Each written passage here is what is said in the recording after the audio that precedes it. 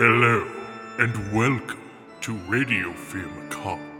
Today we have a special episode for you. We are going to delve deep into the heart of horror.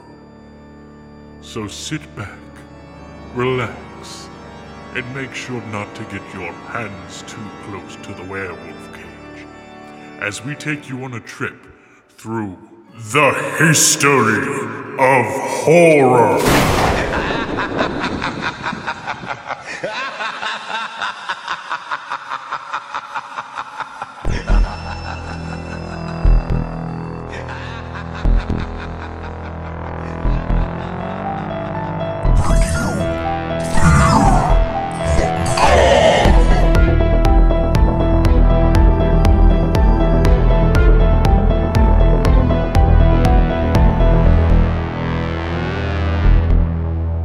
Welcome back to Radio Fear Macabre. I'm Brandon. Here's Justin. Hello. Tony's not with us today. He is feeling under the weather. We'll have him back next week. But we are on our second episode, and we're talking about the history of horror. Horror as entertainment, as a concept, as a general thing within pop culture, and all of that. Because one of the most longest withstanding genres of entertainment has always been horror. Been around for a long time. We humans, we have a deep connection with horror, since before we could write, before written language. We've been telling scary stories, but I'm getting ahead of myself. But yeah, today we're talking about the history of horror. The goal for this episode is to talk about the origins of horror spanning from before written language all the way to the 50s. So, what have you been up to horror-wise, Justin, since we last recorded? What I've been up to lately is I'm freaking excited about Getting ready for Chucky. Getting ready for fucking Chucky, man. Comes out tomorrow as we are recording this. Hell yeah. Cannot wait, and I will be watching it. It's going to be split between USA and Sci-Fi. They're going to be showing the same Chucky season opener on on both channels. And on Sci-Fi, if you're a huge Chucky fan like me and Brandon, of course, they're doing a Child's Play / Slucky. That's going to be our dollar store ripoff of Chucky. His name is Schlucky. Schlucky. I'm going to be thinking about that. I'll teach you not to fuck with Schluck, you bitch! Don't fuck with the Schluck. That was a pretty good Chucky voice of dude there. I know. That surprised me. Do the laugh. Where'd that come from? Is that good? Decent. That was kind of mixed between Chucky and Master Roshi. Boom, boom, boom, boom, boom. Goku. Okay. Anyways, Schlucky! But yes, I'm excited for the Child's Play / Chucky marathon that they're going to be having on Sci-Fi before the world premiere of Chucky. My ass will be watching it and probably DVR recording all of them. So, Brandon, what you been up to? What have I been up to other than editing? Working at Mr. No, let's not. I'm going to call you Mr. Let's separate work from work, all right? I'm going to get you with it one day when you least expect it. I'm going to say Mr. I'm going to throw a tiny hatchet at your ear. I'm gonna stay strapped with that. I watched Pumpkinhead, which is a horror movie I somehow missed growing up as a horror movie fan. But I finally got to watch it, so that's cool. I also watched Mike Flanagan's motherfucking Midnight Mass. I finished that, and holy fuck is that good. It blew my fucking mind. I kind of saw, what it was all about early on, but that's me. I take the fun out of it for myself and everything I've seen because I've seen everything. Yes. Except Pumpkinhead. Yeah, I still gotta watch that. I have yet to watch Midnight Mass yet. Watch it. Even if you don't have time, just watch an episode a night or something. That's what I'm gonna try to do. Yeah, it's so fucking good. I loved Midnight Mass. That was I think that was something horror related. I've been missing and needed here recently, or something like that. It touches on religion and the corruption of religion and all of that, and I'm not going to spoil it by saying anything else, but it's really good. It's really fucking good. And I forgot to mention watch Creepshow. Yeah, we both watched episode 3 of season 3 of Creepshow, and I enjoyed it. It was alright. There was some parts I didn't like. The first story, the heart collector is a complete ass. Yeah. He's just a typical rich ass. Yeah. Guy literally buys the last remaining painting just so he can burn it, just to see everybody's face. He was a cock. Yeah, it was nice. I liked the.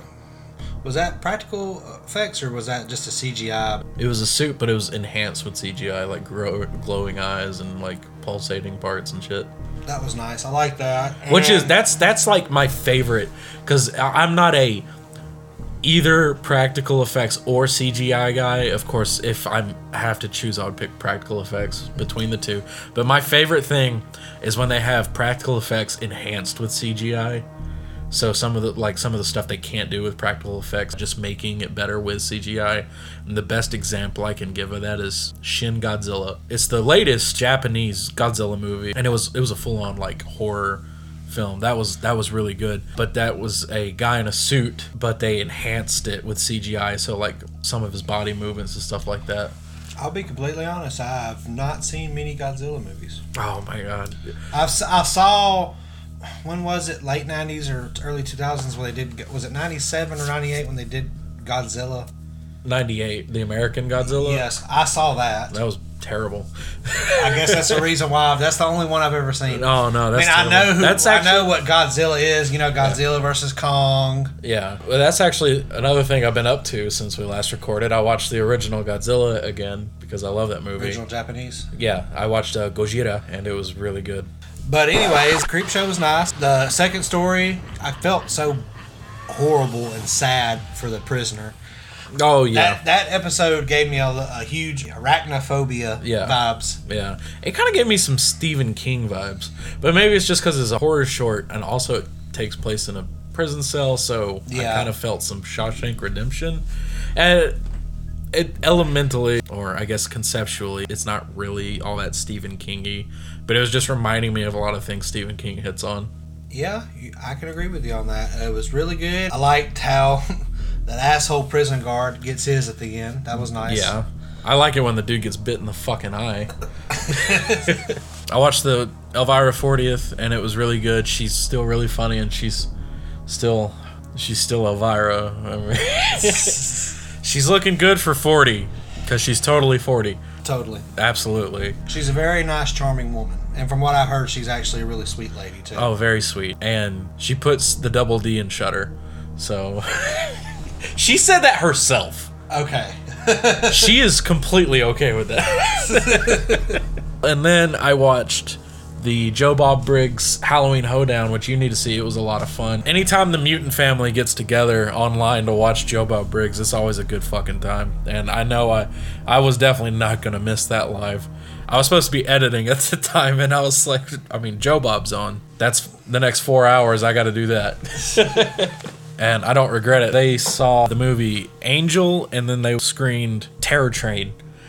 But they also had interviews with Jason Blum and David Gordon Green working on Halloween Kills, and they talked a lot about Halloween Kills and what to expect during the Speaking of Halloween, on Shudder, I watched the original Halloween in 4 and 5 yesterday. Yeah? So Holds up. some people hate them, but when I'm a fan of a series, I mean, yeah, you can say that they're not as good, but I'll still watch them. Right, but 5 is like garbage. Was it worse than 6? 6 is garbage, 5 is garbage, Resurrection is hot garbage. I can agree with you on that. Resurrection sucks. Excluding... Trick or treat, motherfucker. Yeah, fuck that. You're not supposed to just beat up Michael Myers. That's not how this works.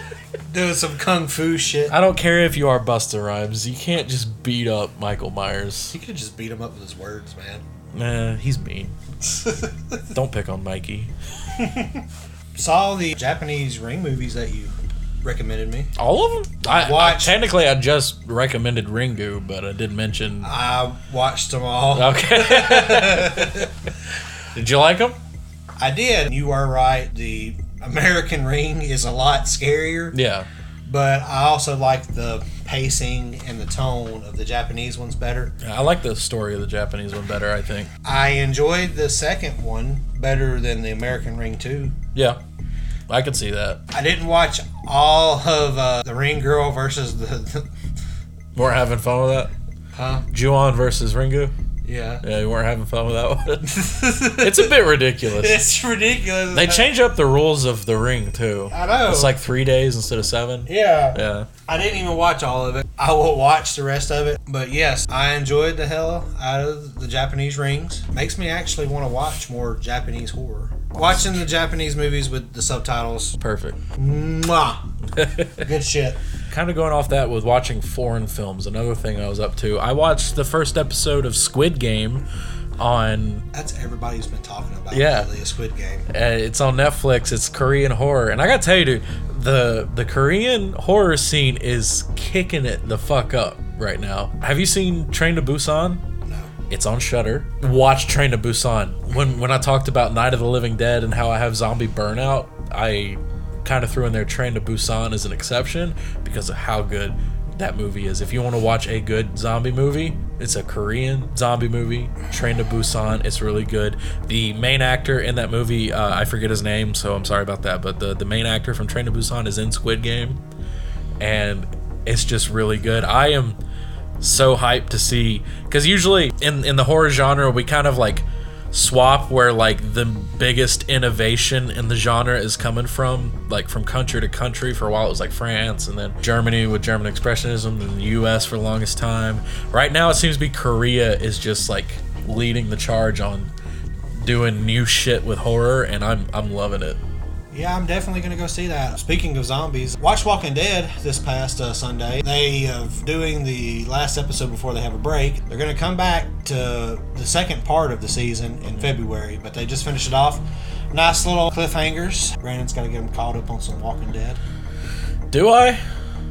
I'm sure eventually we're going to be covering just the Walking Dead series. Yeah, that's just gonna be Justin's episode. All right, Justin's gonna come to my house. He's gonna go to the recording setup we have here, and I'm just gonna like lock him in there, and he's gonna talk you through Walking Dead. Well, you got some connections with the Walking Dead. I mean, you met Norman Reedus. Yeah, but I mean that was a long time ago. I was very young. If y'all going to strap me down and force me to play some Resident Evil, you got to get caught up on the Walking Dead, man. I was gonna say there's a difference. Resident Evil is good, but like the Walking Dead, Resident Evil went through its time where it was really bad. So, Exactly. so other than that, I've been playing Resident Evil 2 remake.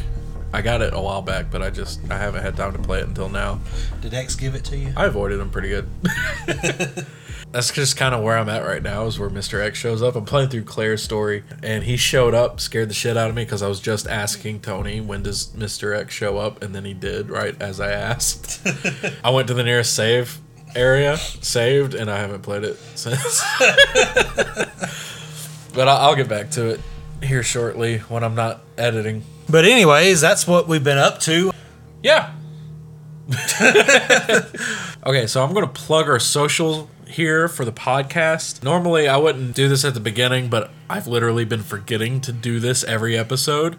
And so from now on, I'll remind people what our socials are at the end of the episode. You can follow us on Twitter at Radio Fear Pod. No underscores or spaces. If you listen to the update, I changed our handle since then. I figured Radio Fear Pod would be simpler. Facebook, you can follow us at facebook.com/Radio Fear Macabre. Instagram at Radio_Fear_Macabre. And on Slasher, same as Instagram, just all caps. Follow us on there. Make sure to give us a follow. No. And click on that. No. If you guys want to, just stay up to date, follow us on our social medias, talk to us, say hi. We need that social media clout. That, and, I like it when people say hi. Anyway, let's get into the horror headlines.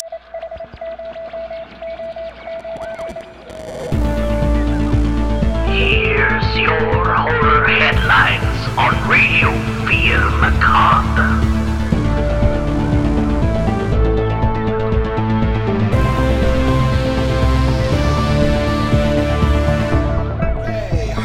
Top of the horror headlines today, the Friday the 13th lawsuit was settled, sort of. Kinda.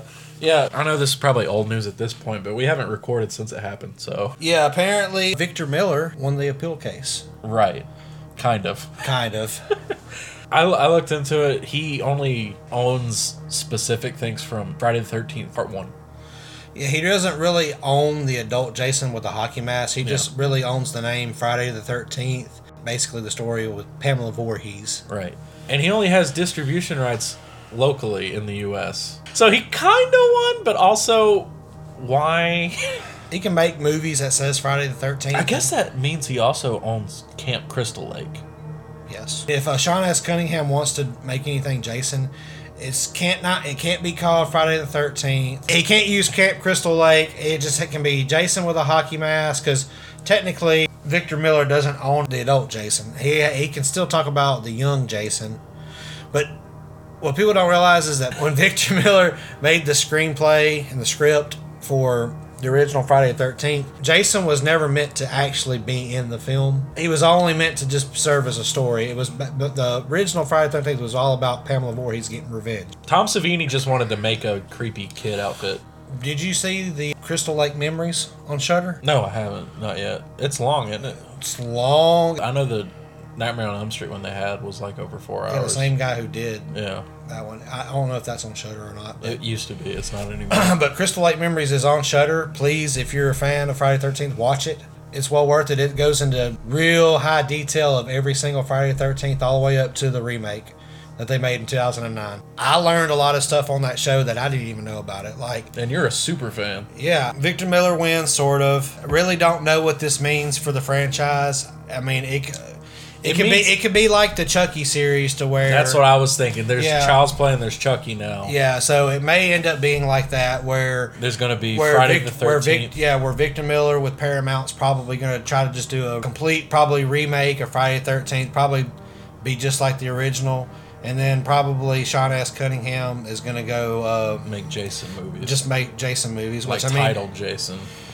well, I mean that's basically what it was, because even before all this lawsuit stuff was going down, there was already name Problems. problems. That's because why there's like Jason Goes to Hell. Jason, that last movie that was actually called Friday the 13th was Jason Takes Manhattan. Yeah. Moving on to our next story. Rob Zombie posted some photos of 1313 Mockingbird Lane from his Monsters remake, showing that the house is almost near completion.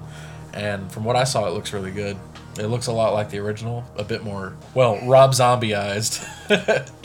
It's decrepit and More trailery. Well, that's basically what a Rob Zombie movie is. It's kind of just like trailery white trash, lots of cussing. I'll crawl over there and skull fuck the shit out of you. I mean, Yeah. you've seen Rob Zombie movies. You know what I'm talking about. Rest in peace, Sid Haig. I met him too. He broke a 20 for me. That's not a joke. For real. Yeah. But yeah, Rob Zombie. Big Joe Grizzly, bitch. I'm excited for the Monsters remake. I remember being a little kid and watching the Monsters and thinking, this is Addams Family. Same here. I loved watching the Munsters. But I believe Monsters came before Addams Family, didn't they? I'm not sure, but I watched the hell out of it, though. Yeah. It was always on TV Land. Yeah. Nick at Night, I think, maybe also Yeah. carried it for a while. I'm mostly watching this out of like morbid curiosity at what the fuck is Rob Zombie gonna do to Monsters? Basically what we just said. Like, All the monsters are going to be in some like nasty, trashy, trailer parky looking. no, the house mansion. looks good. It's Rob Zombie. Okay, it's probably gonna look like the House from a Thousand Corpses, but Yes, exactly. They all going to be cussing at each other. They're probably going to be fighting. yeah. You know what Rob Zombie's going to do.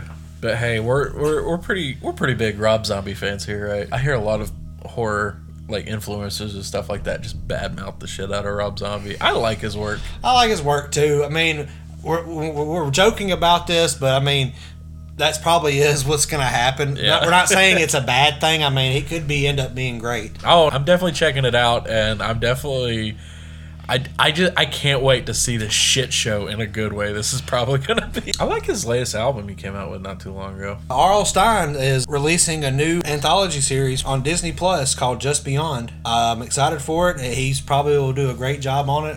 I like the original Goosebumps. We're getting another Goosebumps.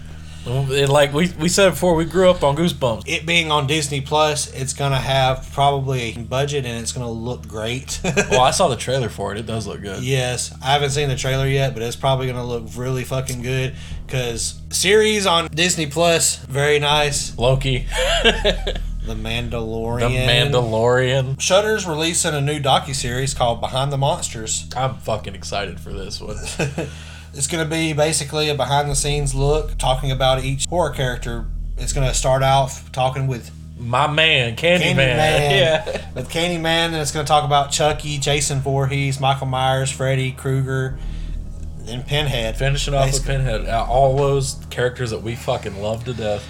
Can't wait to see that. It's going to be wonderful. Oh my god, I can't wait for the Freddy Krueger episode. I can't wait for every single one of them, man. If they don't start the Freddy Krueger episode with Prime time, bitch. I'm gonna be mad.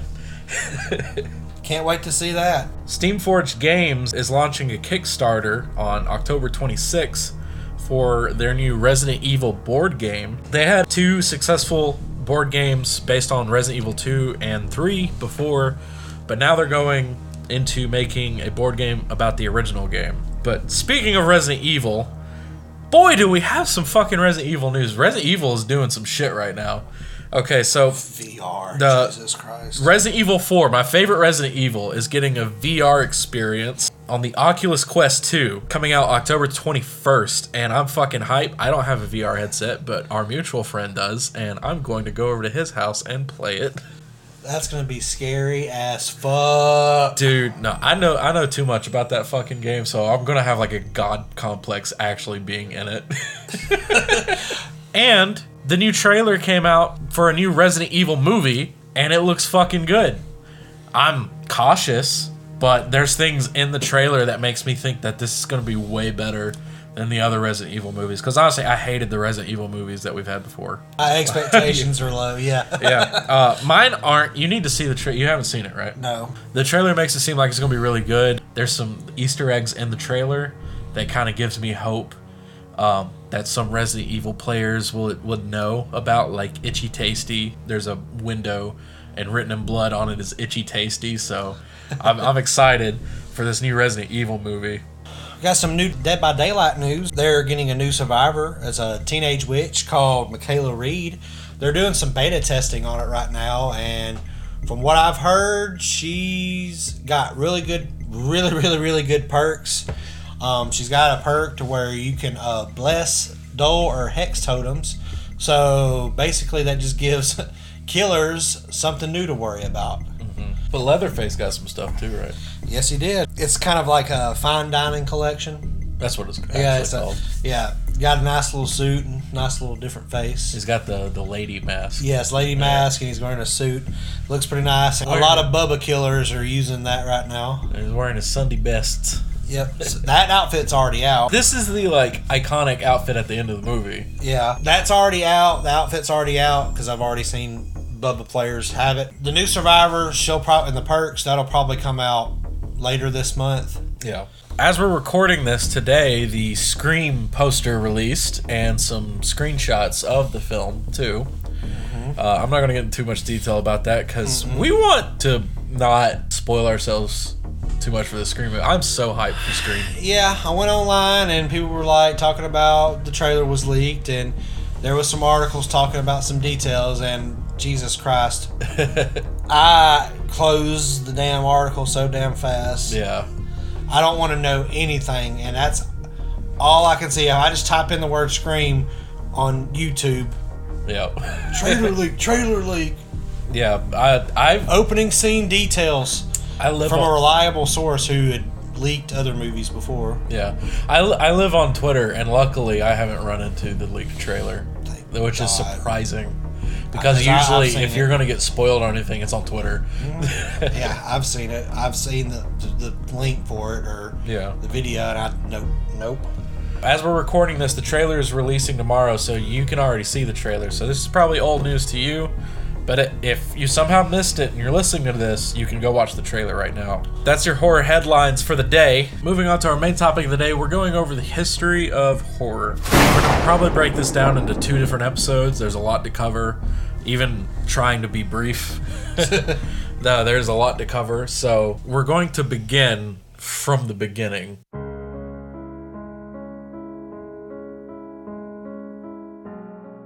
Our history with horror goes back so far. We're going to talk about the human connection with horror since our very beginning, the emotion of fear being key to our survival, and how scary stories have been an important tool for us to use as a species since before we invented the wheel.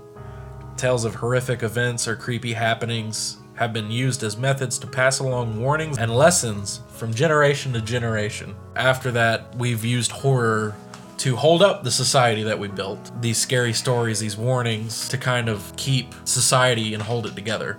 Yes. Enforce its foundation so we don't fall apart. Just our fears of the unknown. Fears of the unknown, fears of others, tribalism, stuff like that, and fear of ourselves and what we're capable of. We go into religion. To enforce religion, we have fears of consequence of living a life that doesn't fall into that religion. Exactly. That leads us into word of mouth horror. Every great epic that we've ever had has bits of horror in it. There's, Grendel and Beowulf. Yes. And the Medusa in Homer's Odyssey. Mythology has its horrors. Cerberus and Hades, Anubis. Medusa. Yeah, so we've been trying to scare the shit out of each other for a long time. But as far as it goes for entertainment, we've been trying to scare each other since before film was invented. And when we learned to write, one of the first things we started to do was save stories on paper that would scare us. History of horror in entertainment that evolved from word of mouth to horrific tales and tragedies included in plays to books and then movies. What is considered to be the first Gothic horror novel was said to be Castle of Otranto, written by Horace Walpole and published in 1765. Jesus. Gothic horror is very important to horror as entertainment because that's really where we got our start, was with Gothic horror. And so this book, Castle of Otranto, tells the story of Manfred, the Prince of Otranto, who is keen to secure the castle for his descendants in the face of a mysterious curse. And the novel begins with the death of Manfred's son, Conrad, who is crushed to death by an enormous helmet on the morning of his wedding to the beautiful Princess Isabella. This is the cornerstone to Gothic horror in literature. This horrific style would go on to influence other writers years later, Like Mary Shelley's Frankenstein. which is considered one of the most important Gothic horror pieces in existence, along with Bram Stoker's Dracula in 1897. Hell yes. These books themselves inspired by Walpole's writings, as well as Edgar Allan Poe. And all of his work throughout the 1800s, they would go on to inspire H.P. Lovecraft in the early 1900s, who invented the cosmic horror, which was really diving in on the fear of the unknown, or the fear of what man can't make sense of, Yes. what is beyond our understanding. Yes. And we'll have a whole episode on H.P. Lovecraft himself. So, H.P. Lovecraft, Bram Stoker, Mary Shelley, Edgar Allan Poe, all of these would be quintessential inspirations for things to come in their future of horror, which would be inevitably film. And a lot of their stories Would make it onto film, Yes. In the earliest years of film, the industry was less filled with directors creating profound and terrific stories to capture on motion picture, and more at the amazement of what cameras were capable of doing. Camera tricks being a main feature to seeing a film, it was seen more of a passing fad, only to become one of our primary forms of entertainment years later. Yeah, when film first started, there was no sound. Yeah. It was just a bunch of silent short films. Yeah. Things like train pulling into station, stuff like Yes. that. We would see, there's even written records from back then of people thought it was a passing fad and it wasn't going anywhere, and at some point it'll die down. But of course, as we know, film is pretty much the main center of entertainment these days. Yes. The first horror film was believed to be a 3-minute silent short film titled The Haunted Castle, or it's also known as The House of the Devil, by French film pioneer Georges Méliès. It's set in a haunted castle. There's these two guys that find themselves in this castle, and they're getting harassed by this devil-like character throughout the film. And you could tell watching it, it's just, look at what we could do with film. And it's like, oh, skeletons randomly appear in front of them and stuff like that and dance around. And there's one part where like these witches just show up and like gang around one of the guys and start beating him with broomsticks. That's considered the first ever horror film. Spooky. Spooky. But even though we can look at this short little 3-minute clip of the haunted castle and it's nothing special to us, back then that was mind-blowing. Oh, yeah. Yeah, I don't know if people technically were scared of that short film, because if you go back that far and a little bit after, the horror sort of things that we saw were also very comedic as well. Yeah. So it was something kind of to laugh at, you know, like chairs moving on their own when a guy's trying to sit down, that sort of thing. Even though that might be the case, it would go to inspire to push that further down the line. And over in Germany in 1919, we would see what is credited as the first feature-length horror film, which was The Cabinet of Dr. Caligari. It was a silent film, and it was one of the first examples we had of German expressionism, which is this surrealistic look at backdrops and the settings and all that. It's a big inspiration for like Tim Burton, you know. Is this German expressionism. It was an expression of reality, but not an actual mirror image of reality. So things are kind of bizarro and oddly shaped. Yeah, creepy, just surreal, stylistic visuals. Yeah, and a big thing that played into that was they had power consumption limits in Germany back then. And the studio, while making Dr. Caligari, they used up all of their power consumption that they could for the month that they were filming this, and they had to paint shadows and stuff like that into the scene, and that's kind of what helped create German expressionism as a thing. So it's a very trippy kind of look to it. It's very wild. The film was also important because it kind of laid down the structure that we would see in a lot of horror films soon to come after it, where the monster falls in love with the female lead, torn between his nature, his duty, and his feelings. It would become like a main staple in gothic horror movies to come afterwards. But then after that, we get into what is considered the golden age of horror.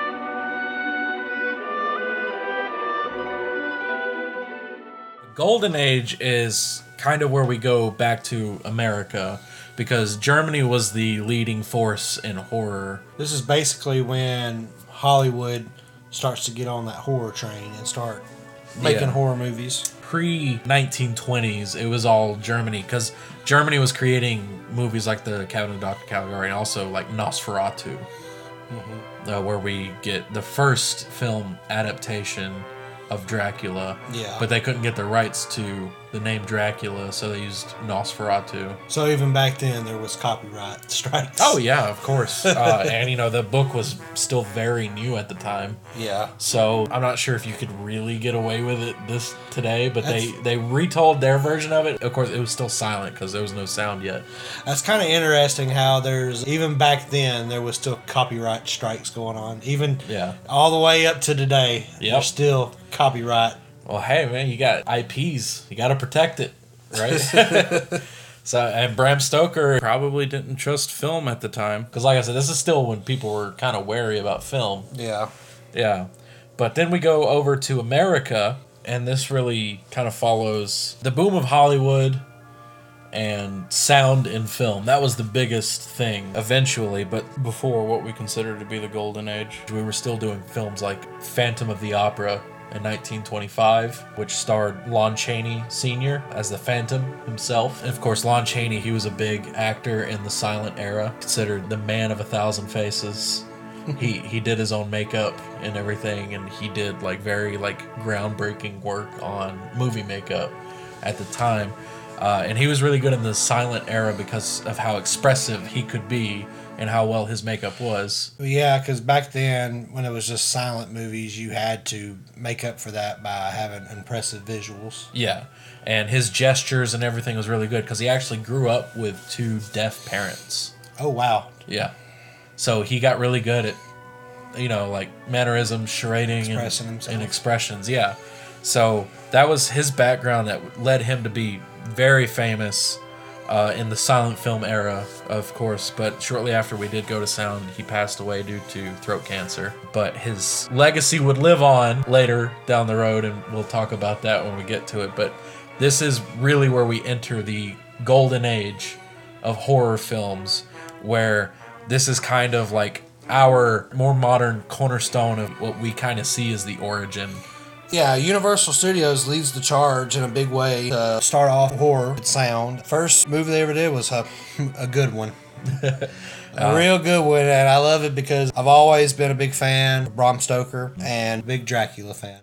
I am Dracula. Oh, it's really good to see you. I don't know what happened to the driver and my luggage and... Well, and with all this, I thought I was in the wrong place. I bid you welcome. Yeah, and this was one of the first movies with sound that there was Dracula. See, I did not know that, but that's awesome. Universal's Dracula is like the quintessential way we look at vampires now, all thanks to the amazing work of actor Bela Lugosi, who would become just a superstar in the horror genre. And the thing I didn't know about him was that he did not speak English. Didn't speak a lick of English. Tell me how fucking badass that is. He would have his lines read to him, and he would memorize how it sounds, and he would speak it. That is really impressive. Yeah, and that's where we get the uniqueness of how Dracula sounds. His accent. Because it's not only his accent, he doesn't speak the language, so the way he's talking even is like he's unfamiliar with the words that are coming out of his mouth. He really doesn't know what he's saying. He's just copying the way that they want him to say it. Yeah, and that's why you get these eerie, strange sounds. Like my favorite line in that whole movie.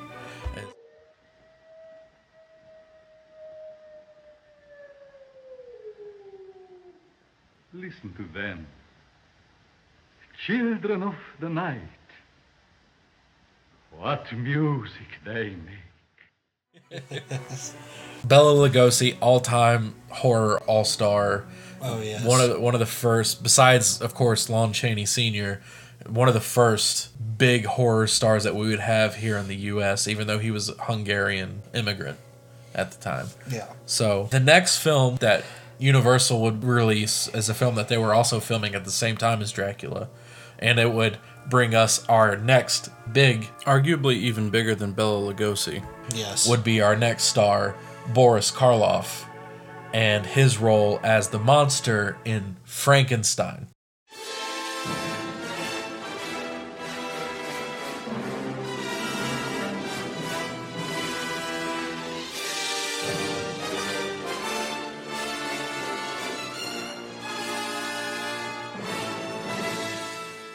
Shit. Which is an amazing film. We have a pretty big love for the golden age of horror characters. Yeah, Dracula, Frankenstein. Yeah. Yes. But I think Dracula is my favorite monster from those. But my favorite movie as a movie from them is Frankenstein. It's such a good movie. And it gave us the most famous movie line in history. Look, it's moving. It's alive. It's alive. It's moving. It's alive. Oh, it's alive. It's alive. It's alive. It's alive. Oh, in the name of God. Now I know what it feels like to be God.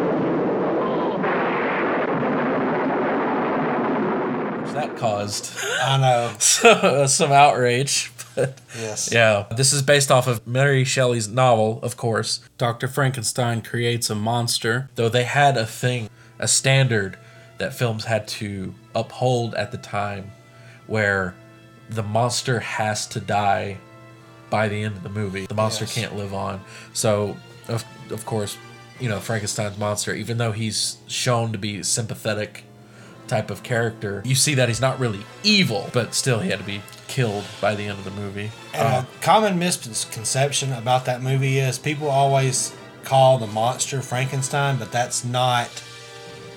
Yeah, he's the creature. He's the creature. Yeah. The doctor was named Dr. Frankenstein. The monster was not Frankenstein. It was just Frankenstein's monster. I think it's pretty cool that the correction on that has become almost just as popular as the misconception.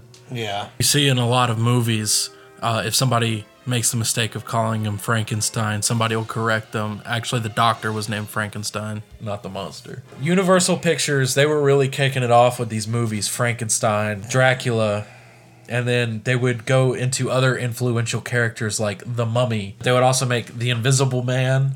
I love that movie. That is a great movie. Did you ever watch the remake of The Invisible Man? I haven't. The 2020 one? I need to see that. Good shit. I didn't mean to miss out on that, and it's like on the top of my list of like shit I need to see. Good movie. recent time. Is it? I'm It's glad. really good, yes. I'm glad. And even Invisible Man, they even made other movies that was kind of based on Invisible Man. You've seen Hollow Man? Yes, with Kevin Bacon. Yes. Yeah. Oh, Kevin Bacon. He is a dick in that movie. He killed a dog, man. So did Michael Myers. Yeah, but Michael Myers didn't slam the dog against the wall of a cage until it died. That was brutal. But either way, speaking of dogs, the Wolfman.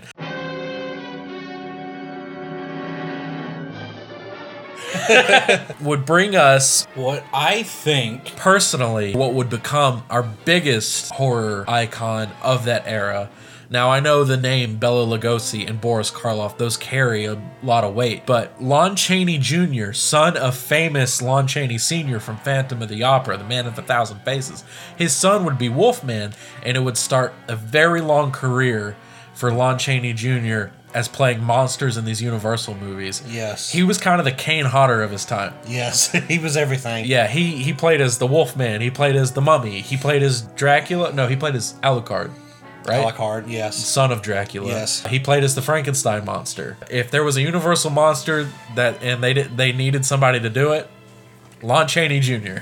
Yes. I love this era of horror. I know we didn't really talk about this era when we were talking about our personal tastes in episode 1. Yes. But this era, the golden age of horror, has always been. Well, this one was basically something that later in our life we appreciated more. Yeah. Because basically, when we were talking about is what we grew up watching. Yeah, but I think I was probably like in my teens when I started to really get into these movies. Yeah. And that was mostly because the internet kind of introduced me to more stuff, and including classic stuff. And really in my teens, I started to appreciate stuff from before my time a lot more. And what's interesting about us and our age was right in our teens is when the internet started picking up big time. Yeah. Because early in our childhood, it was just introduced. It was dial-up internet. It was seen and as then a- in our teens, It was another thing where it was seen as a passing fad, and then it blew up to be one of the most important exactly, things in the world. exactly. Because in our teens, that's when the internet picked up big time. We were introduced. That's when social media first started. Yeah. Was when we were in high school. We actually lived in a Wild time. wild era. We Yeah. were blessed, honestly. But that's what led us to appreciating these old black and white horror movies for what they Yes. were. And I'm glad for that too, because every October I sit down and I watch me some Dracula, I watch Frankenstein, I watch The Wolfman, all of that. I love Yes. them. But Universal, they were taking over the scene, but they weren't the only ones to have important horror movies. In the 40s, outside of Universal, RKO. yeah, we would see RKO, and they would be working on horror films themselves. And one really important movie that they did was Cat People. Mm-hmm. And what's really important about Cat People, in my personal opinion, I think Cat People was our first introduction, or at least that we know of really intense psychological horror. Yeah. Because in Cat People, you don't see the monster. I think the underlying message is about a sexually frustrated woman. Her sexual frustration is going to turn her into a cat person. And she's paranoid by this, of course. Mm-hmm. So they didn't have the budget Universal did, RKO. Yeah. So instead of having a big monster and makeup and an outfit, or suit, they used what you didn't see to scare you the most. And that would become a very important aspect of horror way later. So this was like a huge front runner in that aspect. Yeah. And it was because of budget.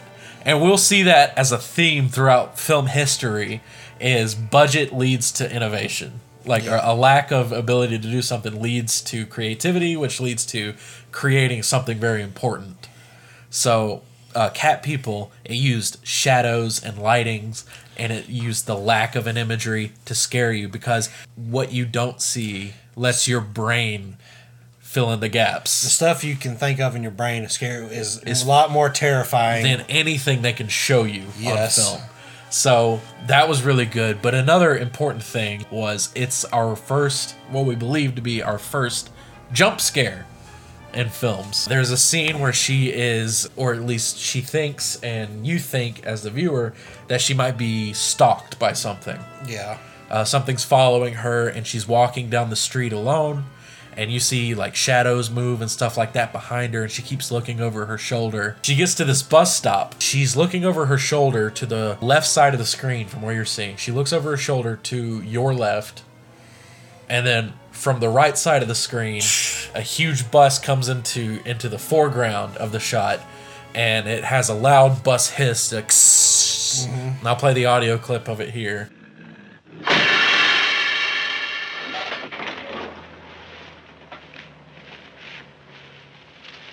Climb on, sister. Are you riding with me or ain't you? You look as if you'd seen a ghost. Did you see it? And the hiss sounds similar to like a big cat. Big panther. Yeah, that is what we believe to be the first jump scare in horror. Because usually it's all creepy atmosphere and music and visual, and it's all about like the creeping encroach of death. But this was where it's like, bam, something's in your face and it's scary. Nearing the end of the 40s, this golden age starts to wind down because horror does what horror does, and we'll see it become a common occurrence again later. But this being the first cycle of horror films, this was the first time it happened. But horror becomes self-parodying. Yeah, that, and basically throughout the years it just evolves. Well, yeah, it evolves, but we reach the end of a cycle, and we see we're at the end of the cycle when it starts making fun of itself. Yeah. And we'll see that again later, especially in the 90s. Oh, God. But it started to do that here in the 40s as well, with things like Abbott and Costello meeting Dracula and Frankenstein and all that. And Universal just started crossing over their monsters a lot. Yeah. And it became less scary and more watch them fight and look at this funny situation involving these monsters. It's kind of interesting how they were already doing that back then. Yeah. And they're still doing that today, basically. Yep. Everything just goes in cycles. Yep. It's a big spinning wheel, this horror, but that wheel changes every cycle.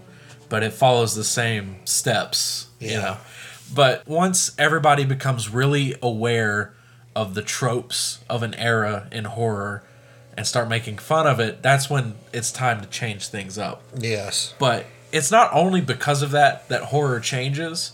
Usually horror also has to change with the time, which we'll really get into here in a second. Yeah. We reached a point where Dracula, Wolfman, Frankenstein, the Mummy, all of these characters are becoming more beloved than they are scary. And, lunchboxes and stuff like that. And, we'll get things like the Munsters, Yeah. So that's usually the swan song of an era, is when it starts to get funny. Yeah. And that's where we find ourselves here. But the world is also changing too. And that's usually why we start to find things funny, is as the world changes, our fears change. And so instead of being scared by these creepy monsters, the world starts to become kind of a scarier place than that. Yeah. And we hit the Silver Age of horror.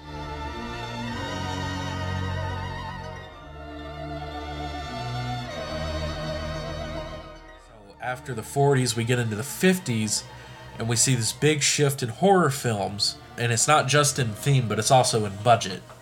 Because leading from the 30s and the 40s, horror was the big seller in theaters. And we haven't seen it be that case in a long time. Yeah. But more than action, more than drama, more than romance, horror was what was putting butts in seats the most in theater. Back then, they would have won the Oscars. Yeah. Back then, horror was a big deal. But we would see that quickly change in the 50s, where people were becoming more attracted to things like romance movies, drama movies, and like high-flying adventure films. Spy and espionage. Yes, in its earliest forms, yeah. Yeah. But the world was also changing too, and we would become afraid of things after World War II happened that we weren't before. And It was leading up to the Cold War.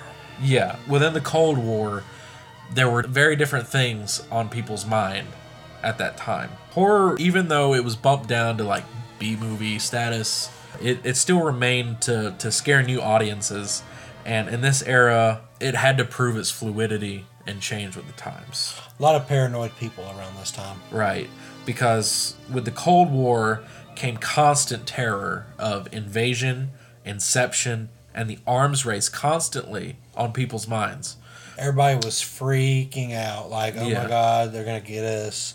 A nuclear mushroom cloud of fear and paranoia, if you will, Yes. loomed over the population of the First World at this time. And of course, art imitates life, and where there is massive unease in the world, horror is always the first one there to characterize it, break it down, and put it on the big screen. And these fears of inception and espionage would give the action genre its boom in the spy movies, like you said. It also gave horror its films with themes of paranoia, like Invasion of the Body Snatchers, which is a very good film. But we were also afraid of invasion at this time, and the fear of invasion would play a role in popularizing the alien films, such as The Day the Earth Stood Still and War of the Worlds, which was based off of a popular radio drama, which was based off of a book. Yep. Really good book. Yeah, the book was good. I think we had to read it in high school. Yes, didn't we did. Yeah. What I love about that book was it was written way before this movie came out. But just the themes of that book hit so close to home to people in the 50s. It was ahead of its time. Yeah, and it hit for what people were afraid of in the 50s. I love that. And the constant worry of nuclear warfare and the effects of radiation, that's what would give us our true first creature features Yes. in film history, showing monsters created by atomic radiation altering what would be otherwise normal creatures in films, such as Them and Tarantula. Tarantula. Yeah. Yes. Tarantula, I think, was like a really big inspiration for a bunch of Arachnophobia. a bunch of directors that were kids back then, like John Carpenter. Oh. Yeah.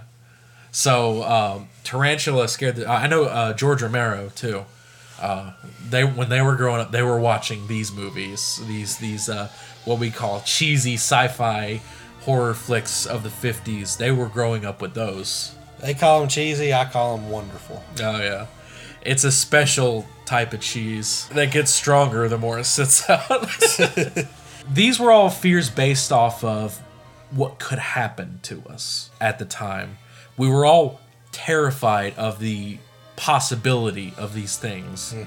But for others overseas, It did happen. it happened to them. In Japan. During World War II, the fear of nuclear destruction and the effects of fallout was very much reality for them. It was a very recent memory for them and a scar that wouldn't even begin to heal for a while. I mean, some of their ground was still radiated, you know? So, with the pain of all that still fresh in their minds and their culture cried out for a means to cope with it and make sense, in 1954, they created a creature of their own like we were doing, but as a symbol of the destruction caused by the U.S., and his name was Gojira.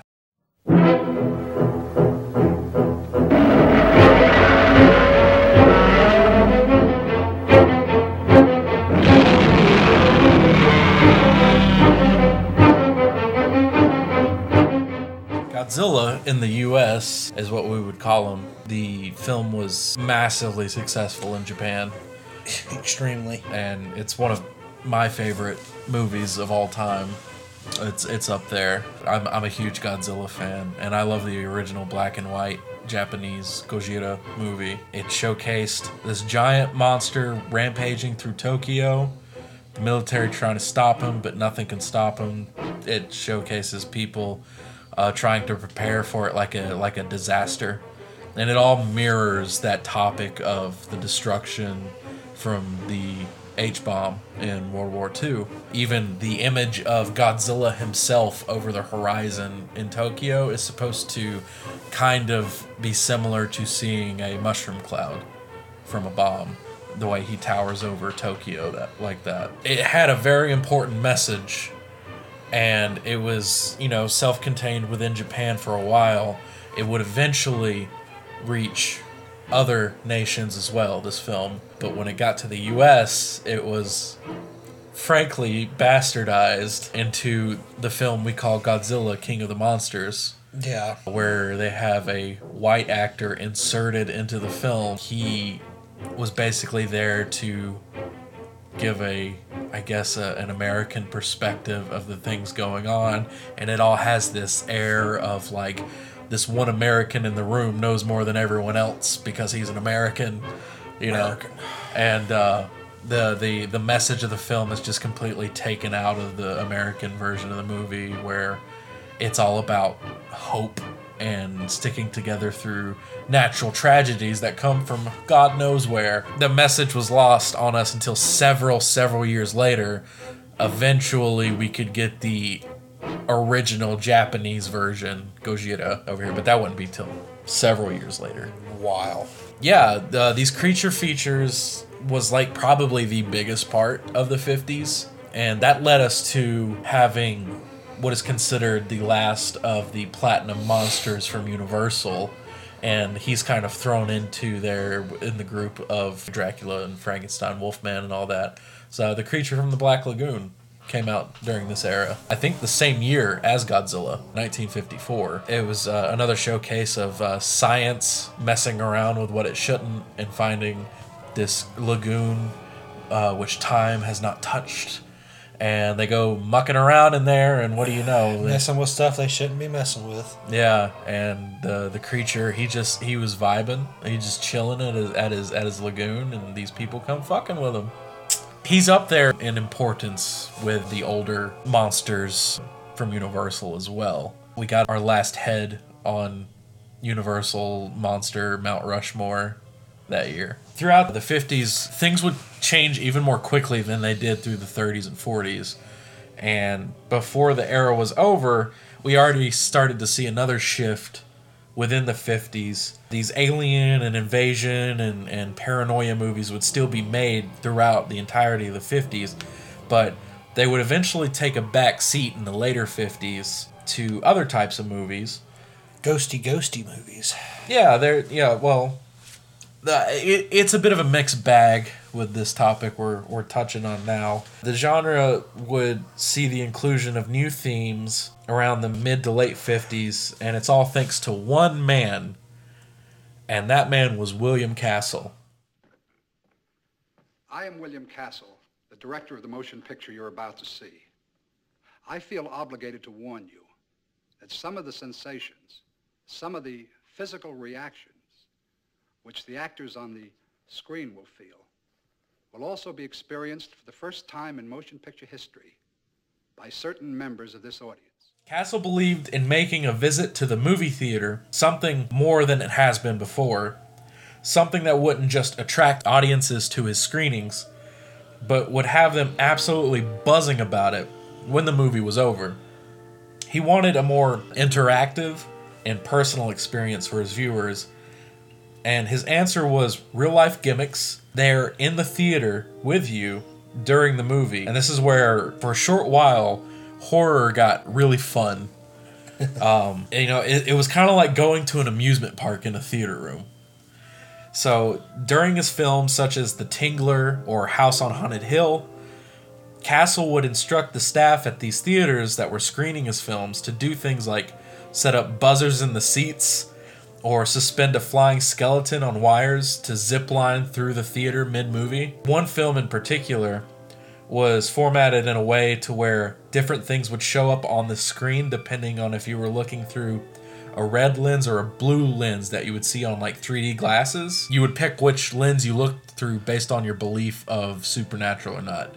I think it's like if you're a believer in the supernatural, look through the red lens. If you don't believe in the supernatural, look through the blue lens.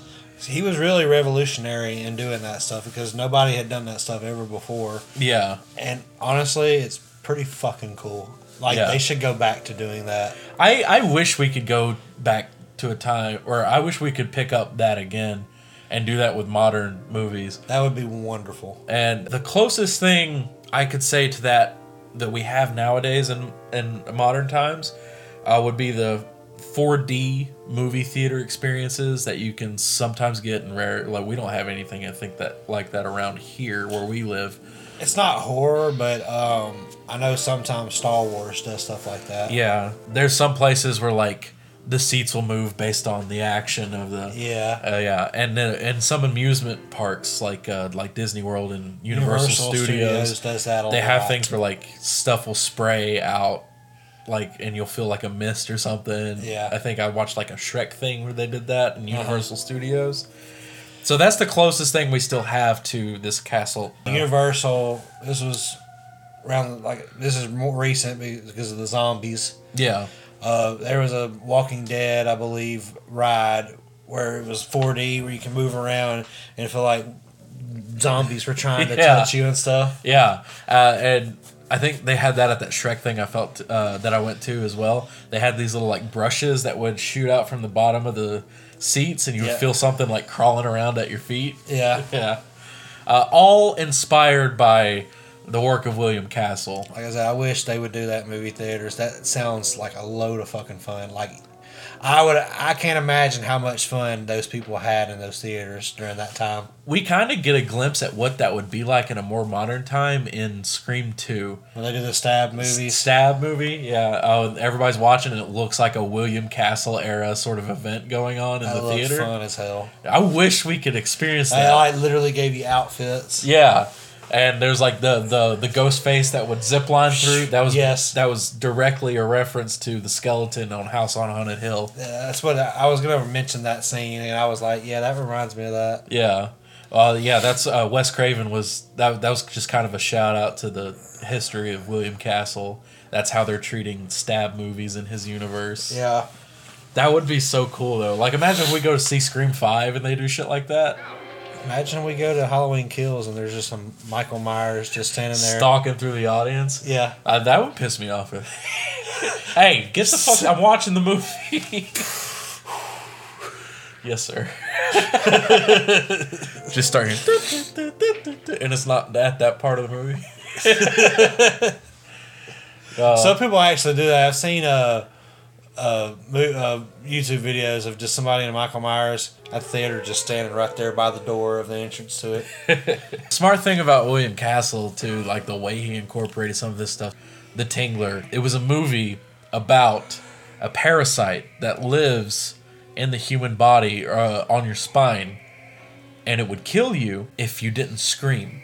Screaming is what like suppressed the parasite in your body, and whenever it fed on like fear and stuff like that, and you would feel it by the tingle in your back. And so he put buzzers in the seat to make some of the audience members feel a tingle, so their seat would like vibrate real quick, and they'd be like, "Oh, I feel it." And he gave an instruction at the beginning of the movie: so if you feel a tingle down your spine, it's the tingler, and the only way to save yourself is to scream as loud as you can. Just have people screaming their heads off in the movie theater. Is that not an amazing experience? That is. What a time to be alive. I have some envy there. I wish I could have sat through that. That would have been wonderful.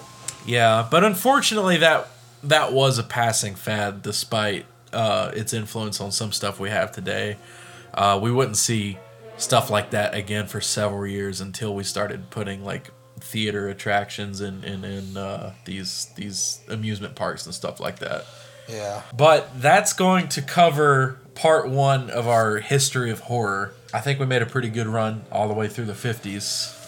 Pretty good. And then part 2 will cover the 60s and 70s. And yeah, part 2 will cover the 60s to today. That's the plan. We might have to make a part 3. Yeah, because there's a lot of stuff to cover. Yeah. It gets really heavy in these eras, especially when we get to the 80s. Yes. If you notice in my notes, the 80s, I left the most, like, basic, because I already know we both have a lot to say just by memory. Yes. Just from movies. Once we get to the 80s, 90s, and more current stuff, we're gonna be all right. Yeah. But I would like to thank you guys for joining us on this trip through the history of horror. Episode 2, man. Hell yeah. In the bag. And like we said, hopefully we'll have Tony back with us for episode 3. We should. We got to talk to him, so he probably feel better by the time we do this episode 3, part 2, or episode 2, part 2, which is episode 3. Don't think about it too hard. Yeah, it's the history of horror part 2 is going to be our episode 3. Okay. All right. But the plan is part 2 for history of horror, and then after that we're going to break down horror into its various subgenres and talk about it. And then after that, I want to start getting into more specific topics to go over. We're doing kind of broad strokes right now with the horror genre because this is the first few episodes. So after that, we'll start getting into talking about specific franchises and movies and stuff like that. And that's going to be wonderful. And somewhere in the near future, we're going to sprinkle in a little Halloween Kills review and Chucky series review. Oh, of course. But anyway, I'm Brandon. This is Justin signing off. Klaatu Verata. Later, guys. Y'all have a good one. We interrupt this program to tell you, keep your eyes on the skies. Lock your windows and doors, for they are out there. Tune in next time for part 2 of The History of Horror on Radio Fear Macabre. They're watching us.